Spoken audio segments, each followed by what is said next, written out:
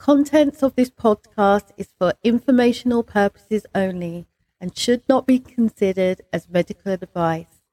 If you have a specific health concern or condition, please consult a qualified healthcare professional. For more details, check out herguru.uk/disclaimers. Hello everyone and welcome to ABGW, amazing, brilliant, gorgeous, wonderful, trauma recovery redefined from struggle to strength. And we are here today for Rapid Rockets. Rapid Rockets are extra episodes where I answer a few questions. And today we are talking about what happens when you are still living in the past. The thing that I want you to take away is what you need to do so you can bang it out, take actionable steps towards working smarter and definitely not harder to have the life that you love more often than not. So some of these questions have come from Instagram, Facebook, and some private messages. So without any further ado, let's dive straight in.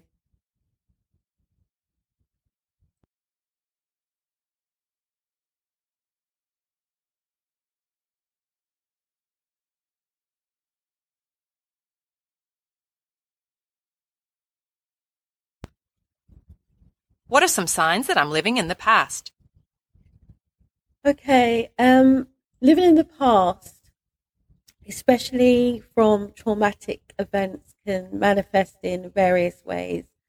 You might even find yourself constantly reminiscing about better days, or conversely, just ruminating over past traumas. This can include avoiding current responsibilities and relationships, using the internet or other distractions. All of those are examples of escapism. Sometimes you might even show reluctance to accept or adapt to the present circumstances that you're facing. Maybe you're ill, maybe you've got cancer or some other illness, and you're not wanting to deal with where you are. You're still thinking about the time before you were ill. These behaviors may be coping mechanisms to avoid dealing with unresolved trauma or the pain of the current reality that you're in. Research has shown that excessive ruminating on past events, especially traumatic ones, can lead to conditions like depression and anxiety. So if you are someone who's experiencing that, it's really important as the first step to accept where you are right now, because that way you'll be able to move forward. And this is the best place to move forward from where you currently are. How can I shift from living in the past to living in the present? In a quirky twist, there was a study that found that cows that are named and treated with a more personal touch actually produce more milk, which is crazy when I think about it, being a vegan myself. The thing is, transitioning from a past-focused mindset, especially and in particular after a traumatic event, begins with acknowledging your emotional anchoring to past events. For me, recognizing this allows you to understand its impact it's having on your current life. And steps to shift into the present might include hypnotherapy to process past traumatic events, or engaging in mindfulness or grounding exercises, and actively pursuing goals and interests that align with your current values and aspirations.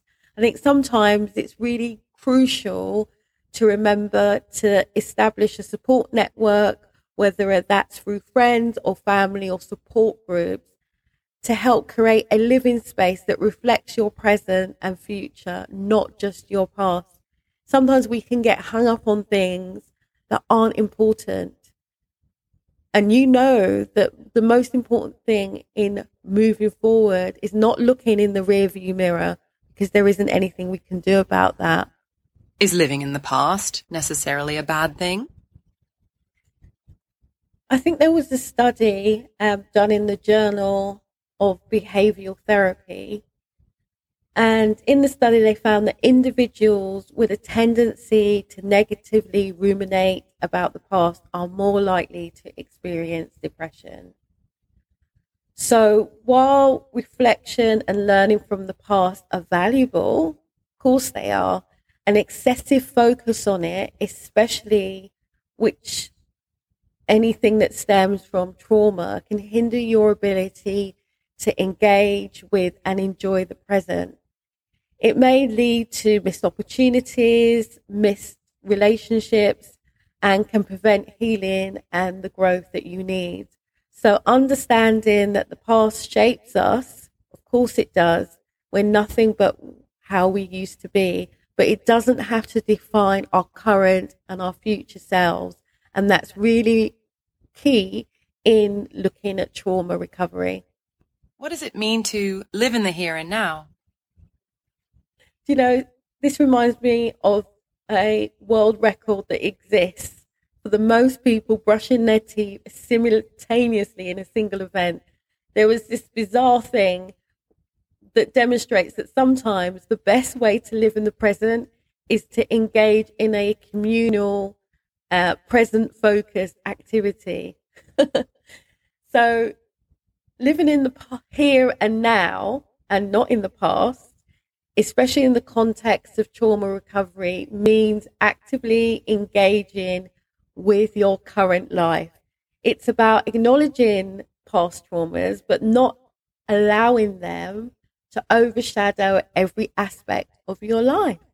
Now, this can mean setting and working towards personal and professional goals, nurturing any current relationships that you have, and taking steps to ensure your physical and emotional well-being. Now, you know what it's like. You often look at things, either we look into the past or we look into the future, but we forget to live right now. And I know what it's like. I've been a victim of it myself, but it's really important that we do the self-care, that we acknowledge the emotional healing journey that we're on, and we focus on the now. Really, really powerful stuff. How can I stop escaping from reality? In an odd example of escapism, a man once faked his own death just to see how many people would attend his funeral. Oh my goodness. The lesson: reality may seem tough, but it's definitely more rewarding than living in a fictional world. Escaping from reality is often a coping mechanism for unresolved trauma. And to address this, it's important that we start by recognizing the patterns and triggers of the escapism and replacing those behaviors with activities that promote mental well-being and present engagement, like hypnotherapy, physical activities, creative pursuits. It's one of the main reasons why, even though I'm not a writer and I don't consider myself a writer, I journal every day, because on those pages, it doesn't matter whether I'm being a big baby about something or I'm being contradictory. It does not matter. It helps me focus on putting those things that are stopping me moving forward aside and enjoying where I currently am. I've been in denial about my current living situation. How can I start accepting it?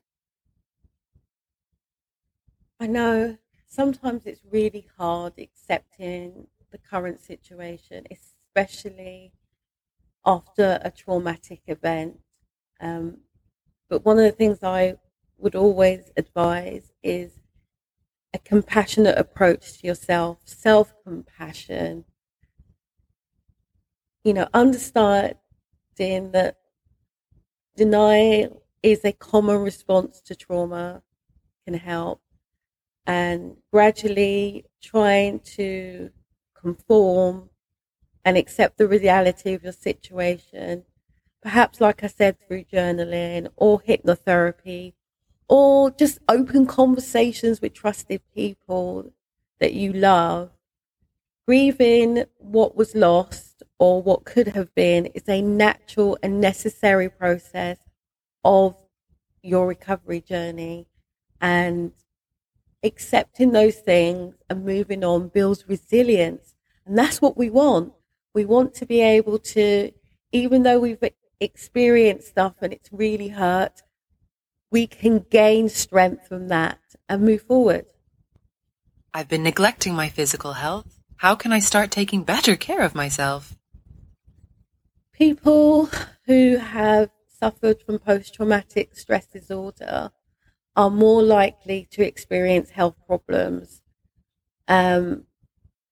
which also, to me, highlights the importance of physical care in any kind of recovery situation. Like me, I've been neglecting my physical health. I've been concentrating so much on what other people have wanted me to do in the last few years, especially since the pandemic, that I've put on weight. I don't like the way that I look. Luckily, Naya is working with me, Naya, our co-host, helping me to lose the 30 pounds that I'd like to lose. So for me, at least I know I'm on the right course. And for you, neglecting your physical health can be a symptom of a trauma-related stress or depression. And addressing this, of course, will start with the small, manageable, step-by-step takes. So like you, neglecting physical health can be a symptom of a trauma-related stress or even depression. And the thing is that's so amazing, when you start addressing these things and you start with small, manageable steps, like establishing a routine for healthy eating, maybe exercising more, focusing on making sure you get enough sleep, scheduling regular checkups, either physical checkups with your GP or being open about your mental health with a coach or a hypnotherapist can guide you towards a more holistic approach to your well-being and the self-care that you need. I've been spending a lot of time on the computer to avoid thinking about my life. What can I do instead? You know, that reminds me of what John Lennon once said. Life is what happens when you're busy making other plans. Excessive computer use can be another form of escapism. What you could do is you could try substituting the time that you spend on the computer with activities that foster more of a connection with the present, such as mindfulness, journaling, physical activity. Have you ever gone on a run while trying to do something else? It's virtually impossible. But to me, engaging in hobbies that bring joy and fulfillment to your life is one of the ways that you can distract your conscious mind and focus on spending things that really matter.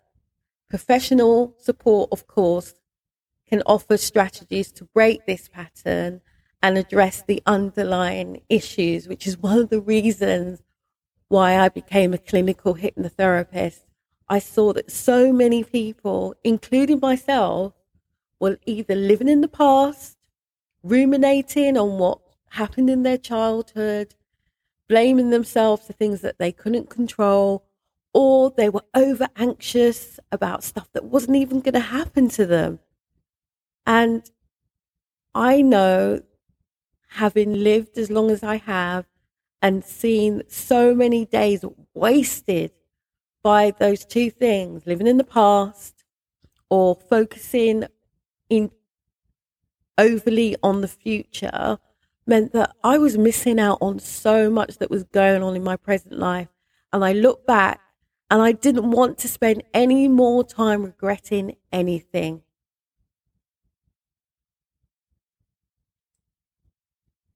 So embracing the present moment is a powerful step towards healing from past trauma.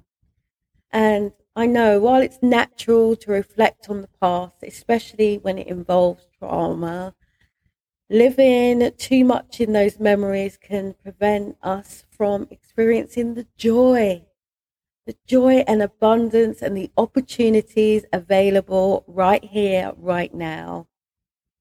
Of course, acknowledging past experiences is good, but not letting them dominate our lives. You open yourself up to growth, healing, and the possibility of a fulfilling future. So remember, your past has shaped you, but it doesn't have to define you. Every day from now on is a new opportunity to write your own story. So get writing.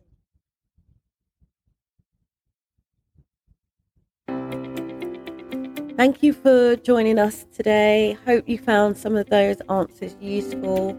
Your presence here is valued, so stay tuned for more empowering content from amazing, brilliant, gorgeous, wonderful.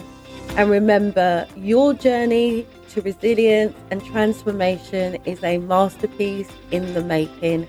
So remember to embrace it with open arms and let your story shine bright. Okay, we'd love it if you would leave a review because we appreciate your feedback and support. And if you haven't already, you might want to subscribe while you're here so you hear the next episode. So just wishing you all the best. Bye for now.